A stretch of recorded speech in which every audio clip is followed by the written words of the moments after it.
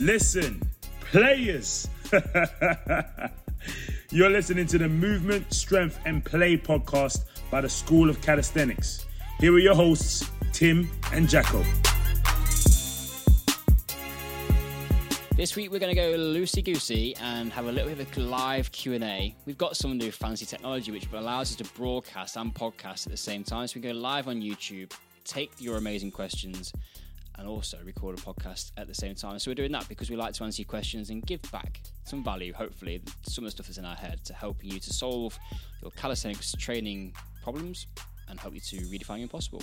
That's the plan. And whilst the questions were flooding in on the live YouTube channel, and make sure if you don't subscribe to our YouTube channel and so that you don't miss out on any of the other live podcasts we do, you get to interact with us live and ask your questions. Then head over to our YouTube and make sure that you hit subscribe, and also trying to knock us over 100,000 on YouTube. But we start the conversation whilst the questions are flooding in around the art of coaching. We get a lot of questions about how to improve as coaches, how does someone become a coach, and like just understanding the coaching process a little bit better. So we start the conversation around the art of coaching, the softer side of coaching, rather than just specifically what reps, sets, and everything else that the textbook says. So if you are if you're a personal trainer, if you're a coach in some sort of way, or you're looking to get into that career, then I think the first sort of maybe like 10-15 minutes of this is going to be hopefully of value to you on that. That's a good summary, Jacko. I think let's not delay. Let's proceed, and it's time to roll that jingle, Tim. Hold tight, Jacko, you little eager beaver. We need to tell the people about this week's podcast sponsors. Of course. How could I? Well, not that I didn't forget. I was just testing you out, Tim. Yes, Hemp Heroes are back sponsoring the podcast. They are producing their highest quality, purest, 100% organic, vegan, full spectrum CBD oil. And just because they haven't been sponsoring the podcast for the last few weeks doesn't mean I, Tim, haven't been taking my CBD oil before bed. I actually have started doing a little bit, just a few little cheeky drops after a training session, just to help things like chill and mellow out. And then, before bed, and having a beautifully night's sleep. Well done. I'm glad to see your consistency and diligence with your recovery and regeneration. So it's a great little product, guys, and it's a full spectrum CBD oil, super high quality, fully organic, one of the best that you can get on the market. And Jack and I both got it as part of our recovery and just general day-to-day life routine. I've spoken about this before, but it's particularly if I've had a long day working and some intense computing work, which I know a lot of us are doing during these troubled times. It's a really good way to help me just to down regulate at the end of the day. And they've also got a load of other products as well, which you can go and check out on the website. We've tried their protein powder, we've got some coffee. It's just the CB world, D world, Jacko. Once you get into it, it becomes quite broad and expansive. There's lots of things to try. The muscle rub I actually really quite like for those, but a lot of people are asking questions about like tight forearms and things from like too many pull-ups and false gripping, and actually doing a little bit. You talk often about a little bit of self-massage on those forearms. I've got some of the massage rub, and that is a little delight, rubbing the baby in to try and release those, rather than just your bog standard. I used to just use olive oil, but there we go. Anyway, yes, there's lots of different products as well. But the high strength oil drops is the sort of the staple, and you can get 10% off as podcast listeners with the code SOC10. That's SOC10 for 10% off. And the details for the link to Hemp Heroes website is in the show notes. So there is a link to click straight through from there. Right. Thank you to Hemp Heroes, absolute legends. And now I'm going to go again this time. It is now actually time to roll the jingle. We'll roll the jingle then.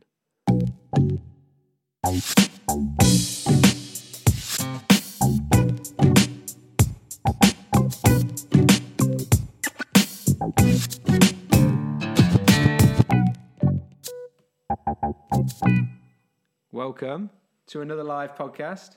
Timbo, yeah, how are you feeling? I'm feeling good. I can't see YouTube at the moment, so I'll fly blind for now. Don't worry. Okay. You fly blind. It's just there'll be a delay on the stream. Are you going to be question master?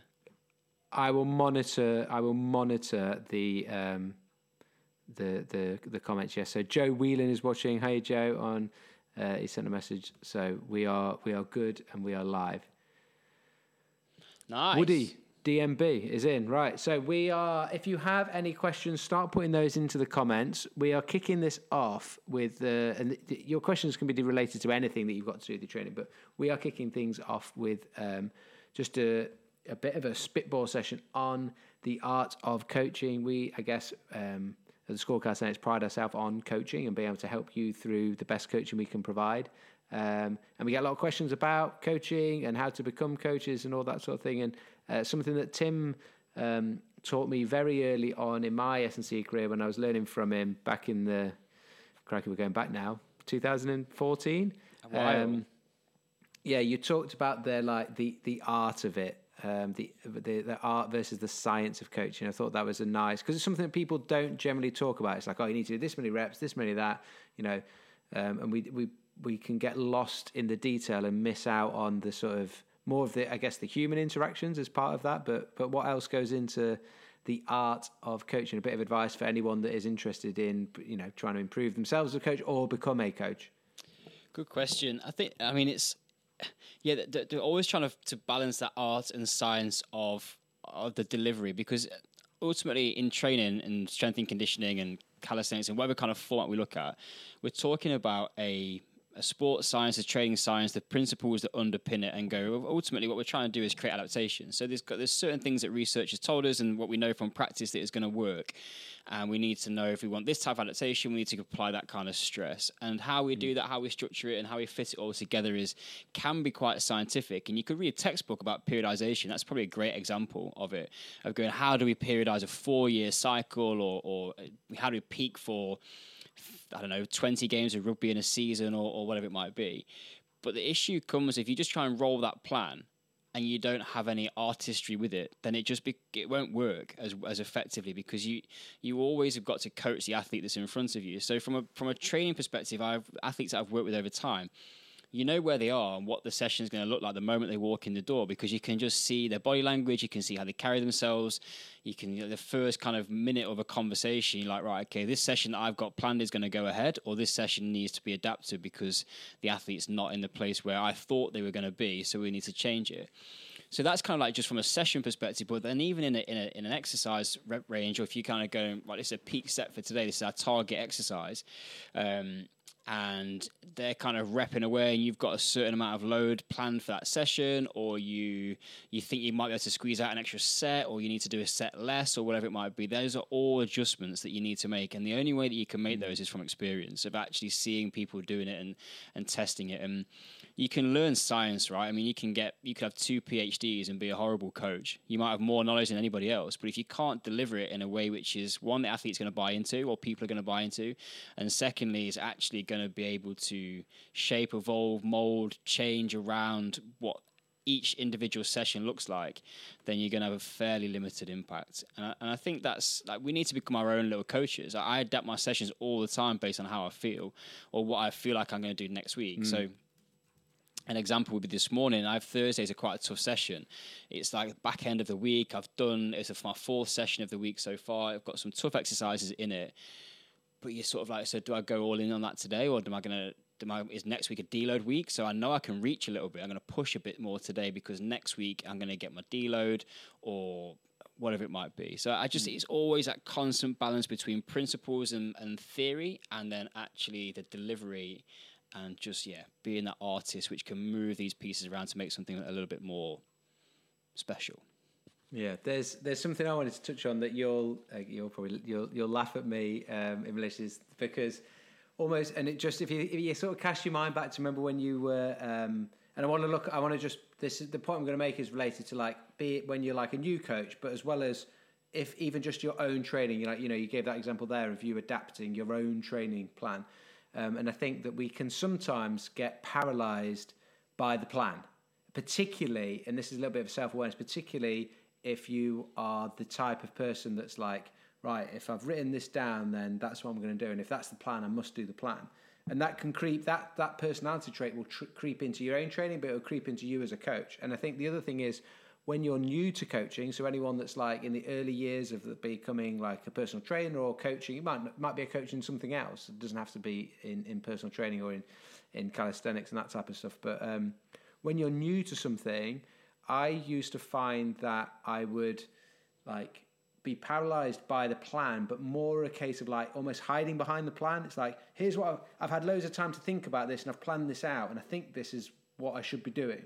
And then when you've got to adapt and roll with it on your feet and think on your feet like in the gym environment, then that's actually really cutting your teeth and challenging you as the coach. And you've got to make a decision on the spot from what you've seen or what you've observed or what you've heard.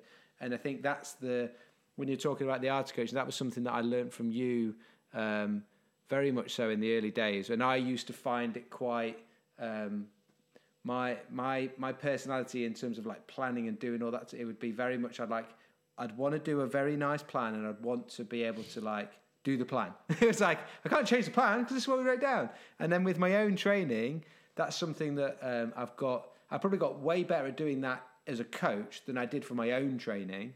And as only really starting to sort of benefit from that approach of just because that isn't what we planned and isn't what I've planned for myself, I don't have to roll it out. We used to have it. There was a number of us were very similar when I was playing rugby, where the coach would put the session up on the board in the gym, the S&C coach, and there'd be times where you'd get so far down, then he'd cross off a set, or he'd just see how you're performing, and we would like test our vertical jump to check our sort of neural fatigue and that sort of stuff, like throughout the session. And he would change that session sometimes as we were going, as you're describing as a good coach should. But us as players, we were like, whoa, no, I'm not doing one less. You originally, there was a 5 there, so I'm doing 5 sets. And he's like, no, like 3 is enough today because of what I'm seeing. And it would have to be this like bargaining of like trying to convince him that we should be allowed to do more. When if you asked yourself deep down, you knew that you were fatigued, but you was just like you didn't want to show it. So I find it fascinating from both sides of it, as a coach and then as the person trying to train or the athlete. Yeah, I think it's like people get into the routine of stuff, and that's the hard bit when you haven't got a coach, is somebody is there to tell you that you're not going to do that. And if you've got a good working relationship with a coach, then you respect their decision and you actually go, well, most of the times I'm paying you to do that for me so that yes. I don't have to think about it. That's your job. Whereas oftentimes I'm in this thing now, right, where I've found this little routine that is working for me. And I'm now like, well, I train 5 days a week. That's what I do. But I really enjoy that time. It's the first bit of when I wake up in the morning. It's the only real time that I get to myself during the whole day. So I'm kind of like now clinging to it because it's good for my head as well as from a physical perspective. But you can get into that thing of like, I don't want to miss workouts now, and I don't really want to scale them, but I'm pretty good, to be fair, at going. Like last week, I didn't want to deload because we've got a baby imminent any point now. So I know my deload is coming. My deload is coming. So I am now strategically overreaching, knowing that I'm probably do a deload week. But why deload now if I'm going to have to deload when the baby comes in the next couple of weeks? So I might as well just train through, providing that I haven't got any injuries. I'm not feeling particularly niggly. I feel fine, to be honest. But you can give us an insight, Tim. Go on. You finish. I was just going to say, I think people would be interested. What's the new routine that you've feeling comfortable in? So in terms of the session, what I was going to say is, I think if you say you do CrossFit, you train 6 days a week, all of a sudden not training 6 days a week is like a bit of a mind bender. Like, I train 6. I've got to go. It's what I do. Twice a day, 6 days a week. Yeah, training the body doesn't work like that. Like, you can't just pile more and more stress on top of it. And that's where the power of having a coach, or at least getting a structured program, is really beneficial, where he's got scheduled deloads. If someone gives you a plan and you go, here's 4 weeks of training, and then every 5th week is going to be a deload week, all of a sudden you don't feel so bad about having a deload week because it's structured. Whereas if you go, well, just rest when you feel like you need a rest, like a lot of people just keep going, and then you end up in this cycle. So I think for most people, there's probably a bit of a halfway house for the most kind of like the recreational trainer, if you like, or athlete, if you've got to become your own coach. But the most important thing that you've got to develop is you need a plan and some structure, but you also need to be the artist yourself and understand that you're playing a bigger game. It's never about one session, ever. the one session is important, but how many sessions can you stick together over a consistent period of time? That is what's going to make the massive difference. And what was always from a sports performance perspective, and we can apply these principles to ourselves, it's just that we don't have a competition to peak for.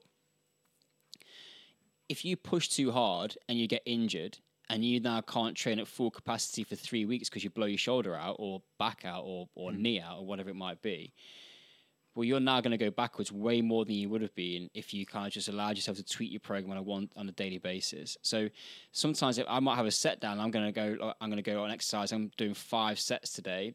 Last week or the week before, it might have been that, you know what, I did my 5th set and I felt great. So I was like, I'm going to take another one. I'm going to take that now while I feel good. Whereas another session, I might be like, do you know what, that last set was a struggle. Rather than like limping through another 8 reps, half-arsing it with dodgy technique, just do 4. Like there's nothing magic is going to happen in any one session. It's just a little bit of stress, get the adaptation, but you're far better off being a little bit more kind of like less strict with your programming and less kind of like dogmatic about it, and just being, let's just flow through this a little bit and make the adjustments as we go, stay in the game. As long as you're doing quality work, you'll get where you want to be. Yeah. I've just before, there is a question about, and I was intrigued of what your sort of new routine is like, and I think people like to hear that. I was just to reiterate, or just an example from sport of that type of thing. Any sort of rugby fans out there in the UK will remember Jordan Murphy, and he played at Leicester Tigers for forever and was basically never injured. And some of the guys we played with had played with him at Leicester, and they were saying that his approach, like in the gym, he would always save 1 or 2 reps in the bag. He never maxed out ever, and what did that actually mean for him? Well, he never overreached. He was never injured, and he played a lot of rugby. And because he played a lot of rugby, he was very consistent and was very good. And that really challenged. That always challenged me. I was like, really? Like, how does that work? Well, Jordan Murphy was actually ahead of the science, because it's now come out. You can find the research that says if you're looking for maximal strength games, you don't need to lift maximally. You can do less repetitions and still get comparable strength gains without going to failure for maximal strength adaptation training. So he was not only was he not rinsed himself all the time neurally, he was actually probably getting as strong as other people, because at that point we all thought we had to go to failure if we wanted to get anywhere near creating adaptation. So yeah, ahead of the game. 369 Gurav Shamar live on the YouTube has asked, how many hours do you train daily? And which obviously ties into that hours. I was going to get you to just, what is that morning routine? You're saying like training 5 times a week. What does that look like? Give us a bit of an overview. I think people are interested. Yeah. So the history of that is that I've really struggled to put together a consistent training block for a couple of years. Probably it's been pretty sporadic, particularly this year within lockdown and having been sort of, I don't have a gym access anymore. No one has gym access anymore. Like they got taken away from us. But even in normal times, I don't have a gym access anymore. So my environment to training is at home. And what I was finding was really difficult was to switch from a work mode into a training mode in the middle of the day. I was at my desk. I'm kind of in that mindset to break away from that, but be in the same space and train was really difficult. We also are having less free time during the day because my little boy was leaving the house later and coming home earlier. So I only had a short period of time really to get the work done, and to take an hour or so out of that to train was just, I couldn't fit everything in. So what I decided to do was just get up earlier. And like I'm not one for like hustle porn in terms of, oh yeah, go to bed later, get up earlier. Like I don't want to glamorize that, but I'm generally a morning person. I wouldn't be good training at 8, 9 o'clock at night, but I can train at 5 o'clock in the morning. So I set my alarm at 5:30. I get out of bed, I come downstairs, I have a coffee, I start my session about 6, and then I do an hour. And it probably takes me 15 minutes of prep, just kind of getting into the session. And I aim for probably 40 minutes. It could be as little as 30 minutes, but it's maximum. My cutoff is 7 o'clock. And I'll just do that 5 days a week. And it's mostly total body. So I'll focus on workouts around 3 main exercises. I'll have a push, pull, and a lower body.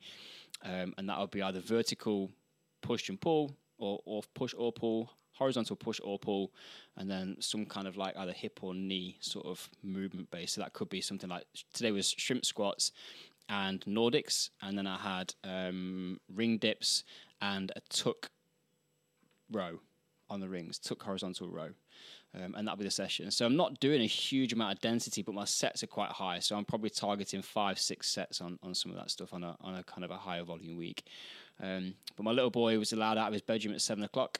So at that point, I am there I don't want to be like, those everyone's got a little boy in pajamas. Like, it's pretty cool. Like, they're just cute. Right? So I like spending time with him first thing in the morning when he wakes up. So I go back upstairs and we read stories and whatever else. But yeah, it's a nice time in the morning where I just get to be by myself and the house is quiet, no one else is awake. And I'm now in week 5. This will be the end of week 5. So I'll have done 25 strength sessions in the last 5 weeks. And I reckon that's probably more than what I did in 6 months prior to that. Possibly. I'm looking forward to when Jack is like, I don't know, when you get to about 14, 15, you're dead skinny and you're like, oh, I need to do some training, and he's going to be like, right, Dad, I'm gonna come train with you in the mornings. Like, that'd be cool. It's working. I mean, and I don't want to be like, I wouldn't necessarily say that needs to be like that's the secret. That's just what's works for me. And I think you've just got to try and find something which fits. And I woke up early last night or this morning. I couldn't sleep that well. So I woke up and I was lying in bed just thinking about getting up to train. I nearly got up earlier to just come and get started. But it's when you find something that works and you get the benefit from it, you kind of want to do it. Training's not an issue anymore. It's really solved it for me. So it's been very, very good. So 5 hours a week. And then I might try and fit a run or two in if I can. But those are kind of a bit more flexible. Nice. Joe Whelan, live on YouTube, has asked a good question about what materials or like books or documents or anything, like what things would you recommend on coaching? What do you think, Jack? Are you super training for the average reader? I was going to say, super training is super difficult to read. I do have a copy of super training. I haven't read it front to back. It's dry, isn't it? It is. Yeah, it is challenging. You know what? Some of the things for me had been like the Corrective Exercise Book and Performance Enhancement Specialist by NSAM, which is the textbook that you do as part of those courses. Like, they're the two things that I go back to now more than anything when I'm looking at some text or text where I remind myself about some things. There's so much depth there. When I go back now and look at it, I'm like, crikey, I didn't know anything when I got like 94% on the exam or whatever. But when I think back to what it was like when I did it, I'm like, I didn't know anything, really. Yeah, it makes more sense now. Yeah, that's an interesting question because I think about the different sorts of training books that I've read over the years. And like the National Academy of Sports Medicine books and super training and the Essentials of Strength and Conditioning and those kind of like industry textbooks are designed for professionals, really. So if you're a recreational trainer and you want a little bit of knowledge, you're probably going to dive into that, and all of a sudden you're learning about sliding filament theory and like stuff that you probably don't necessarily need to know the detail of. And to pull the real kind of gems out of it, you need to kind of understand the whole thing of how it fits together. So I would probably go and look for people who are in the type of training that you enjoy and find books which are written from a slightly more layman's perspective. And I don't mean that at all disrespectfully. But like Kelly Starrett's How to Be a Supple Leopard, that was a really nice book in terms of just understanding his philosophy around training. The first half of it is like, this is what I think, this is what's important. The second half of it was exercises. But you could read that without a huge amount of training knowledge and take something away from it. The only difference with that is, and there'll be people like kettlebells. Someone have done that for kettlebells. Someone who have done it for bodyweight training. We'll do it for bodyweight training at some point. There'll be lots of different people with these books out. The only issue with that is you're understanding methods, not necessarily always principles. So that'll be their interpretation of how they train or how they see the systematic approach to training. Whereas if you understand from a science perspective, you'll understand the principles, and then you can go, well, how does like Pavel's kettlebell stuff fit into this? How does the West Side barbell stuff fit into this? And then you understand how these things fit together. So it depends on the level of the deep dive that you want to go on. But I would, search out good people. I mean, someone like Ross Edgley's done this World's Fittest book. I think something like that is designed for people to use without being overly scientific, and it will give you a good broad base of understanding around a number of different subjects. Yeah, but I've read Ross's book. It's good in that it's brought because he's literally it does everything. It covers a little bit of everything, so that is good. You reminded me when you said Kelly Strat of Freestyle Connection from Carl Paoli.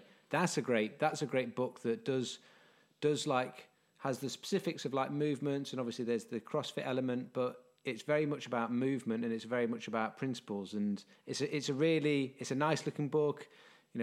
It's easy to read, and that is I would recommend that one. I did actually really really enjoy that, even though even if you're not a massive fan of exactly that way of moving, there's a lot in there that's principles that you can then apply to however it is that you like to move yourself. I think books are the way to go. That's where I think we're in a digital information age where we just need to sort of be a little bit maybe a little bit more selective about how we're going to go and learn, because I think with social media and YouTube, for all the good that they do, you never really get the full picture. You never really get that kind of complete understanding. Whereas in a book, if you can find the motivation or whatever to read it, somebody is going to lay out a process, so you're going to understand much more about it. So if you come and see our handstand video, for example, on YouTube, you'll get a snippet of what we think about handstands, and some of them are fairly detailed, but you're not going to get everything from that one video. It's just not possible to put it all together. So I would sort of go down that route of try and find a couple of sources and try and work your way through some of their content and see if you can apply it into something. That's the big thing of understand that no textbook and no online course or training program is ever going to program for you specifically as an individual, because it's not possible until somebody writes you an individual program. So you've got to then start using yourself in your training as a case study or as an experiment. So take some principles and methods, apply them to your training, give it 6-8 weeks and see what happens, and then go and tweak it and learn more along the way. Just going sort of bespoke out of a book isn't going to get you that far. Like a calisthenics example of that is Convict Conditioning. It was the first calisthenics book that I read, and it's got some science at the beginning, loosely, and then some of the progressions are just sort of well, you can do this, do that, and I'm like, well, that's when you can do 20 of these, then you can go into the next progression. And it's not that simple.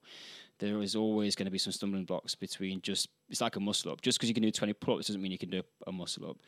There's always going to be a little bit, and that goes back to the conversation about artistry, of just starting to experiment, play, change, evolve, adapt, and make it individualized to yourself. Good stuff.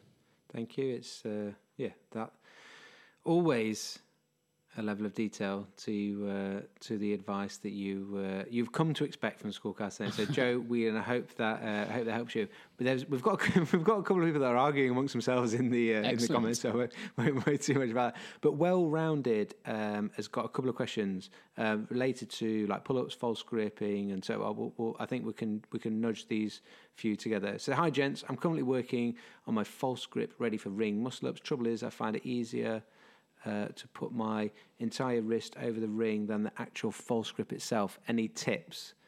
And there was also, and how often would you train false grip for beginners? Shoot. So you can, if you put the ring or if you put the whole of your wrist over the top, if you've got enough wrist flexibility, you can do that. And to be honest, that was probably how I did my very first ever one, but then had a horrific pain at the bottom of your wrist. And so those that are watching live on YouTube, as it a horrific pain on here where the ring is rubbing. Now, you don't need to put yourself through that much pain. The ring can cover and come down onto the fat pad. So on the hand side, not the wrist side of that bone at the bottom.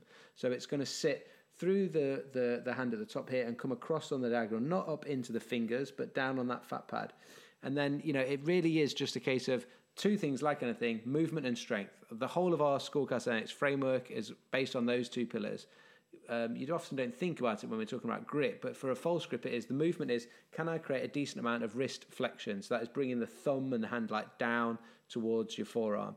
And then have I got strength in my grip in terms of my finger strength, but equally my forearm flexors to be able to maintain that position.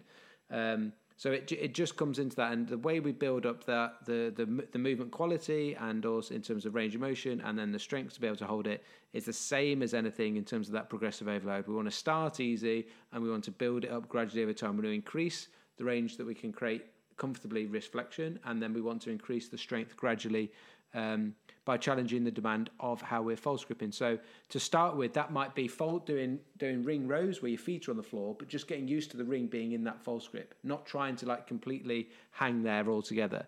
And then you can make those more challenging by changing your foot position until eventually you start working on potentially some eccentric ring false grip pull-ups before you think about, can I hold and just pause in that position, before can I actually do some full pull-ups in that position, and build that up nice and gently and progressively. We've got for our online programs, the Muscle Up, we've broken into two completely different programs. There is a bar Muscle Up program in the virtual classroom for online members, and there is the Ring Muscle Up program. And you can buy just one program if you want, but if you get a membership, you get access to all sorts of different stuff. But we broke them separately because the grip between the bar and the ring Muscle Up is very different, and the techniques that then follow with that are also different. Equally, the stronger you are at pull-ups and the stronger you are at dips, the better that's going to be for both of them. And one thing I would say for beginners particularly is, don't try and push that too far. When you're not used to false gripping, it is awkward and feels horrible. We are basically like putting the wrist on top of the ring where we want to finish up in our transition, which is the bottom of a deep ring dip. So when you're in a ring dip, you're false gripping the ring, and you'd be like, no, I'm just holding it normally.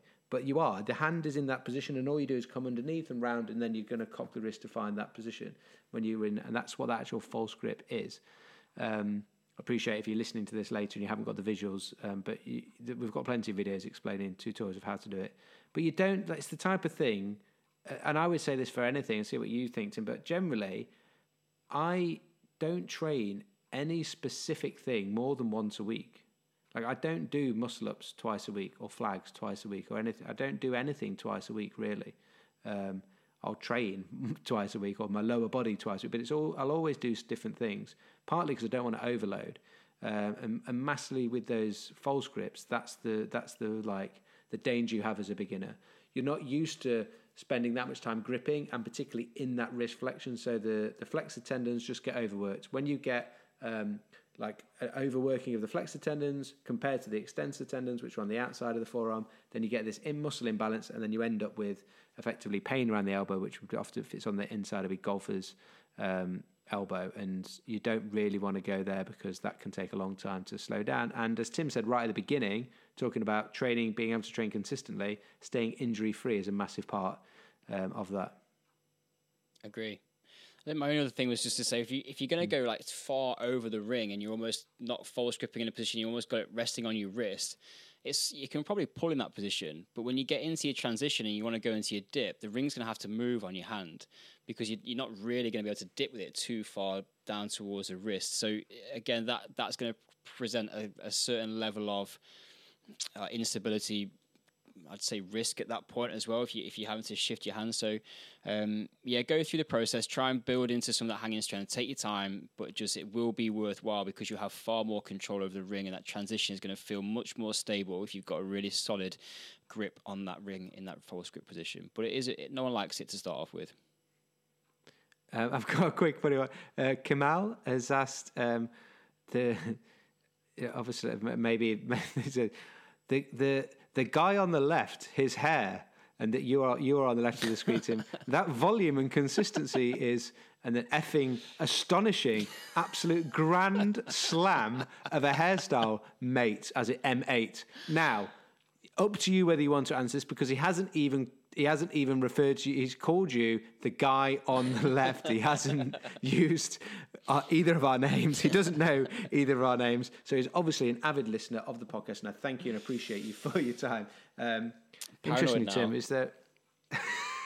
No, he's saying it's Grand Slam. I've never heard anyone call a hairstyle Grand Slam. Well, I've said this a bit, but it's just a lockdown haircut. I'm waiting for the barber to open, but someone said that looked like a paintbrush, which I think is the best compliment ever. But thank you. And if I'm going for the Scotty 2 hottie look, if I had a visor on and just straight out the top. Yes. But appreciate it.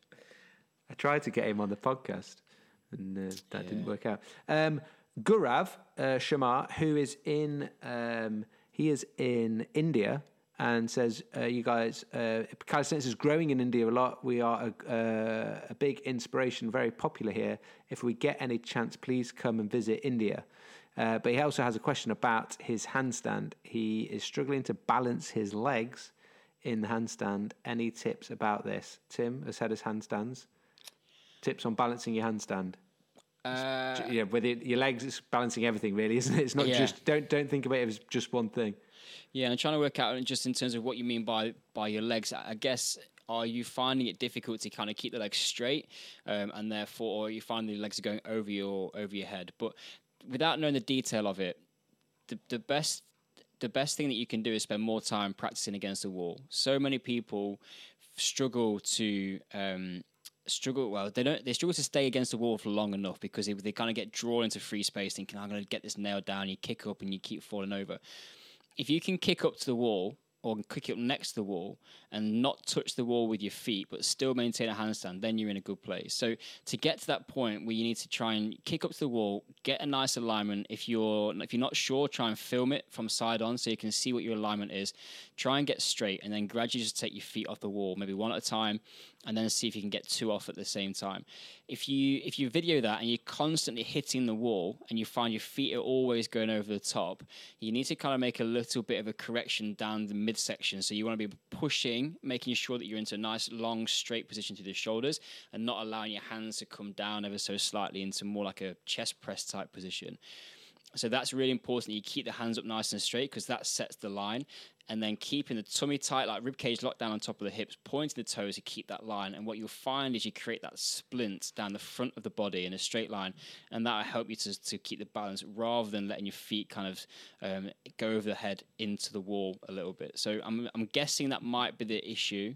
But if it's not, you can ask us a follow-up question and give me some more detail. Yeah, there was Well-Rounded that asked that question about the ring muscle up. She says, the false grip said, my hands slip quite easily in false grip. That's why I'm having a bit of trouble. Yeah, definitely. Are you using plastic rings or wooden? That would be my first point. Yeah, if you use wooden rings and get some chalk will help in terms of the slippiness. And then I think the other thing is just, it comes then back to the stronger you are in a good range of flexion at the wrist, the more the less that's going to slip out. But as Tim says, if you're using plastic rings and your hands are a bit sweaty because you're training, then that will obviously cause that to happen as well. So a nice wooden ring with a bit of chalk on your fingers will help with that as well. The other thing is if it's a wrist mobility, I think you mentioned before, if you can't get the top of your hand sort of flat, sort of 90 degrees roughly to where the forearm is, then you've probably got some tightness through your wrist extensors. So you might want to spend a bit of time doing some mobility work. Because imagine my elbow kind of in front of my body or my forearm vertical, and then bringing my wrist down over. So I've got a tabletop on the top of my wrist, on top of my back of my hand. If I'm at 90 degrees, I've got a really good position to get into a false grip. If I'm at like 45 degrees and I then go and try and hook a ring in it, it's only ever really going to slip off because I haven't got a good enough hook over the top. So that can be another thing to think about. Yeah. Oh, she's using. I don't know. Why did I say she? I don't know if it is she. Do I? I don't think they actually said. I don't know why I'm saying she. Apologies if it's a he. So Well-Rounded, she just did it again. They're using wooden rings. Okay. So it might be mobility or some chalk, I would probably suggest. Yeah, I would. You'll never. It's never going to be a problem in your false grip. You're like, I've made my wrist now too flexible and my grip is too strong. Like, so if you work on the strength of the grip and the range that you can create, as Tim just said, I think that would be beneficial. Saying this, they have small hands. Yeah, the smaller your hand, it might be a bit of a problem, but it's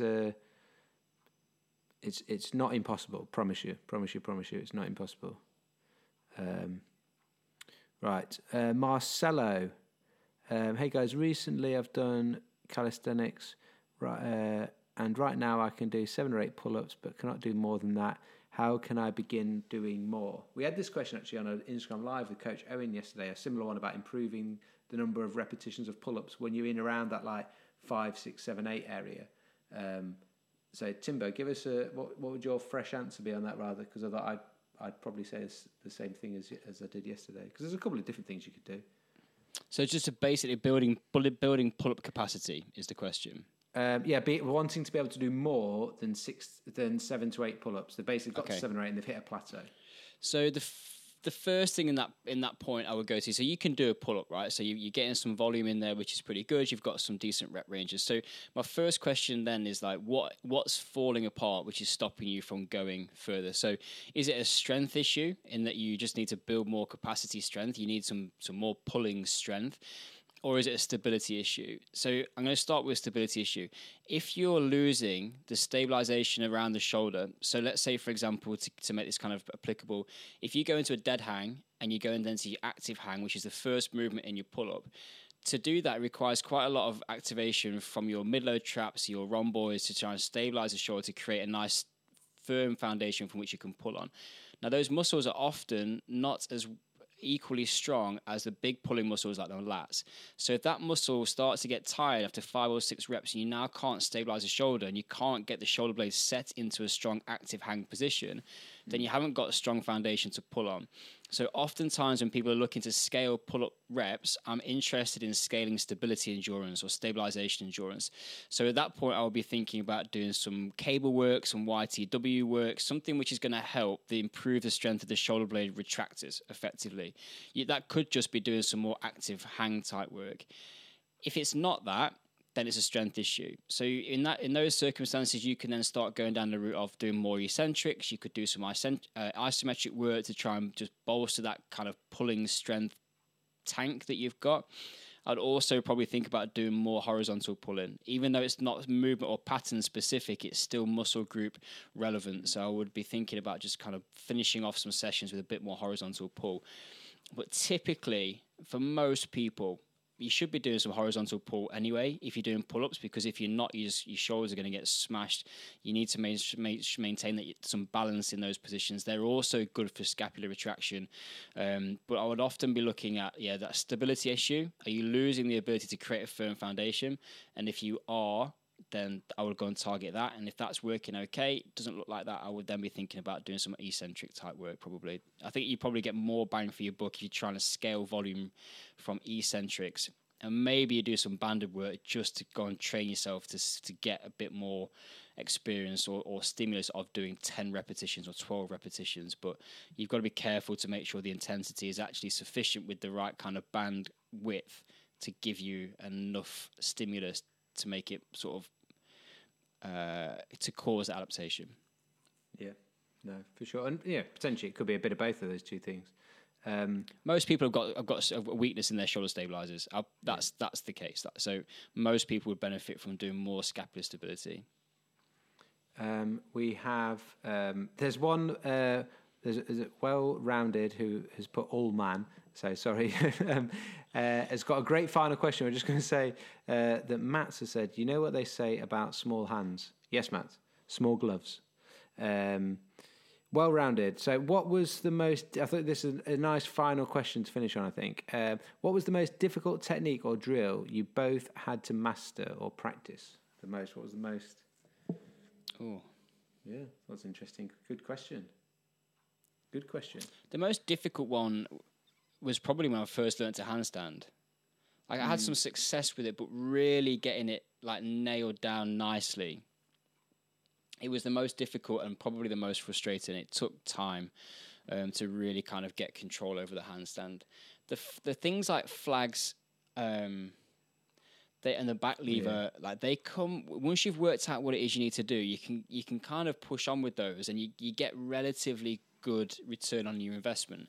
There's a period in everybody's handstand training where you feel like you're getting nothing back from it. You don't feel like you're getting any better, and that's not a 1 week, 2 week thing. That could be a 1 month, 6 week thing where you're kind of just I don't know if I'm improving. Muscle up was frustrating when I first learned to muscle up, but that took a bit of a straight bar muscle up was a bit of a tough one. Yeah, I agree with you in what you said in terms of going like some of those strength things. It's a little bit. Once you develop the strength, you develop the strength. Whereas the skill part, and I actually think I'd probably say that the like the tucked handstand, when you're trying to do like a really nice like frog to handstand, when you get, even if you've got the strength to press into that tuck position, just it's such a weird alien position. But now the fact that now once you get comfortable with it, it's actually you can that the tuck is easier to balance because everything's in closer than a full handstand. But when you first try and do it, and I see it all the time when we're coaching people in workshops, which, by the way, we're excited will be sounds like we'll be coming back later this year, so we're excited about that and starting to line some of those up. But yeah, see people, it's just so different. It's just such a weird position, and it does, like you say, it does take you. You have all the frustrations of trying to balance on your hands. So yeah, I'd probably say that. To be honest, everything when you can't do it is difficult and frustrating, isn't it? And then as soon as you can do it, it's like, oh, it's all right. Yeah. So I'm actually change my answer and say everything that you can't do. Yeah. Good stuff. I'm interested to know what the argument in the chat box was about. You have to tell me about that later. I can't see it. I'll tell you later. Thank you everyone though for joining. Marcelo, Colin Wong went to say thank you guys. So appreciate everyone for tuning in and listening. This will be, if you're literally joining it live now, as we're just about to sign off, this will go up as one of our podcast episodes. So if you don't follow the podcast, listen to the podcast, it is available on it's on the website at schoolcalisthenics.com, but it's also available on all of your podcast platforms like your iTunes, your Spotify, wherever you listen to your podcast, it will be available there. And there was something else I was going to say, but I think I've forgotten. Timbo. If you want any help with your training, we talked about structured training programs, and what we tried to do with our virtual classroom is create somebody once described it back to us as individualization for the masses, because what we've done is put in our self-assessments, and we do a free Q&A session webinar every Thursday night, myself and or Jacko. Well, we take it in turns, but you can come and ask your questions like live to us, and we'll give you like live feedback straight away there on the call. But somebody said to me, like, that's one of the best things about our virtual classroom is you can go on there at the end of each section. Say you're learning to do a muscle up or a handstand. At the end of each module of training programs, there'll be like a 4-week block, and then there'll be a self-assessment, and you can literally go through and we'll go, can you do X, Y, and Z, 4 or 5 different things? And if you can't, we give you the coaching cues in it. But it helps people to understand when's the right time to progress, and if they can't do that thing, which is going to set them up for success in the next stage, what to do to go and correct it so that they can. So we really try and allow you to kind of take some of that control as an artist of your own training program. And we go to a lot of effort to put education materials in there. We want you to understand why you're doing what you're doing. So when we talk about what resources, if you want to learn about calisthenics, if you join our online training program, you get all the videos and a load of education. If you're on a VIP membership, I do webinars every month. You get some video analysis. There's so much in there. If you want to become a student of the game in a way which we always try and present information which is going to be usable and digestible and not over your heads, then I would recommend just come and check it out. You can get it free for 7 days on any of our membership packages. Have a browse around, see if you agree with what we're saying, and if you do, then we would love you to stay. Yeah, brilliant. And I've also remembered what I was going to say. It was, if you don't subscribe yet on YouTube, make sure you click subscribe before this finishes off. Hey, we'd like to see this get to 6 figures, wouldn't we? We're at 97,000. Yes, we're very close, so close to 100,000 on YouTube. Show us some love. Get us over that line. I think you get something from YouTube if you get to 100,000. I think they send you something in the post, which we like prizes. I think you get a golden calf. Ooh, it says, perfect. Well rounded. So thanks, guys. Great advice. So no, our pleasure, and thank you all for joining. Thank you for being part of the School of Calisthenics, and we are always here to help, as Tim said, and we look forward to helping you with your training and seeing what progress that we all make together. Until next time, keep exploring your physical potential through movement, strength, and play.